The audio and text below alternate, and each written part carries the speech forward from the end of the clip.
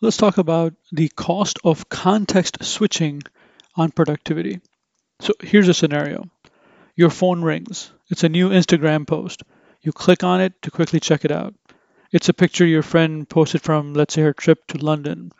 You then turn back to the report you were supposed to be working on for your work that's due later today. Now, 5 minutes go by, you get a Microsoft Teams message or a Zoom message, Skype message, whatever. It's a colleague asking for clarification on an issue that she's dealing with. You immediately respond back to her. Once again, you try to focus your mind on the important, very important report you're supposed to be working on. Now, a few more minutes go by and you remember that you haven't checked your email in a while. So you bring up Microsoft Outlook, see a company announcement that was sent this morning regarding some timesheets being due by the end of the week. So you go to your calendar to see where you can block some time out to work on that timesheet. Then once again, you return your attention back to the report. Now, doing all this stuff, an hour has passed back and forth, and you look at how much you actually got done writing the report. It's just two short paragraphs by now, not nearly a tenth of the length that the report needs to be. So, what the heck just happened? Where did the time go? You were moving so fast between your phone, your computer, with each application you're going to, and you felt like a multitasking hero when doing all that stuff. But at the end, right now, you have less energy, less motivation, and of course, less time to do your report. And how come it doesn't feel like you really accomplished anything doing all that stuff and moving so fast? That's the myth of multitasking, right? You're moving fast, but that doesn't necessarily mean that you're getting a lot of stuff done. You're just switching context from one to the other. So moving fast, doing stuff might sometimes fool us into thinking that we're multitasking, but we all know that's a myth. You're just switching really, really fast, one task to the other task to the other task. Many of us go through these types of quick interactions on a daily basis.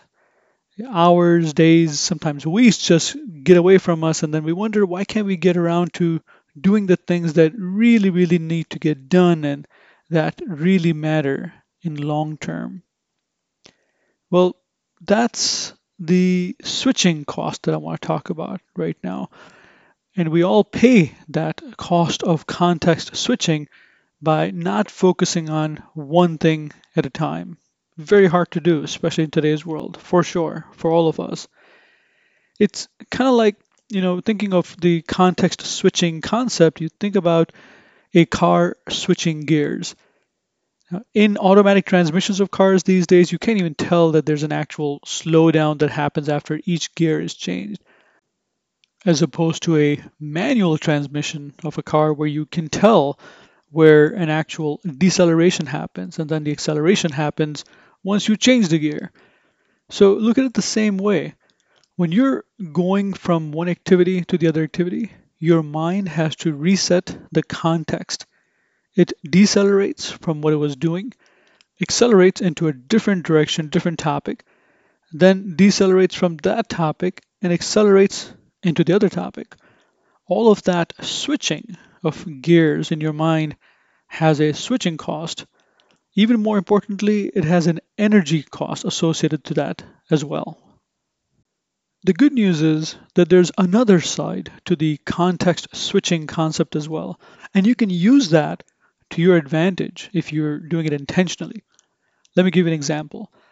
Let's say that an extremely important report, that one that I was talking about before, that you're working on, it requires deep thought. You have blocked out the time, turned off all notifications, have dove deep into working on the report for 1 hour straight. Then an alarm that you had set goes off telling you it's time for a break. In that break for, let's say, about 10 minutes, you go for a walk outside, read a few pages of a fictional book, play some quick sport, shoot some baskets, whatever you want to do. Maybe even take a nap. Whatever it is, you're giving your brain that much needed rest and space and pause for a few minutes before you get back into working on that report.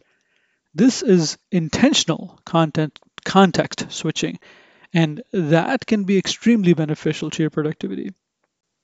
So at the end of the day, it's extremely beneficial to us that we control the context switching on our terms. If you had turned off your phone or at least put it on the do not disturb mode in my first scenario that I mentioned, you would not have seen those distracted pings and messages, right?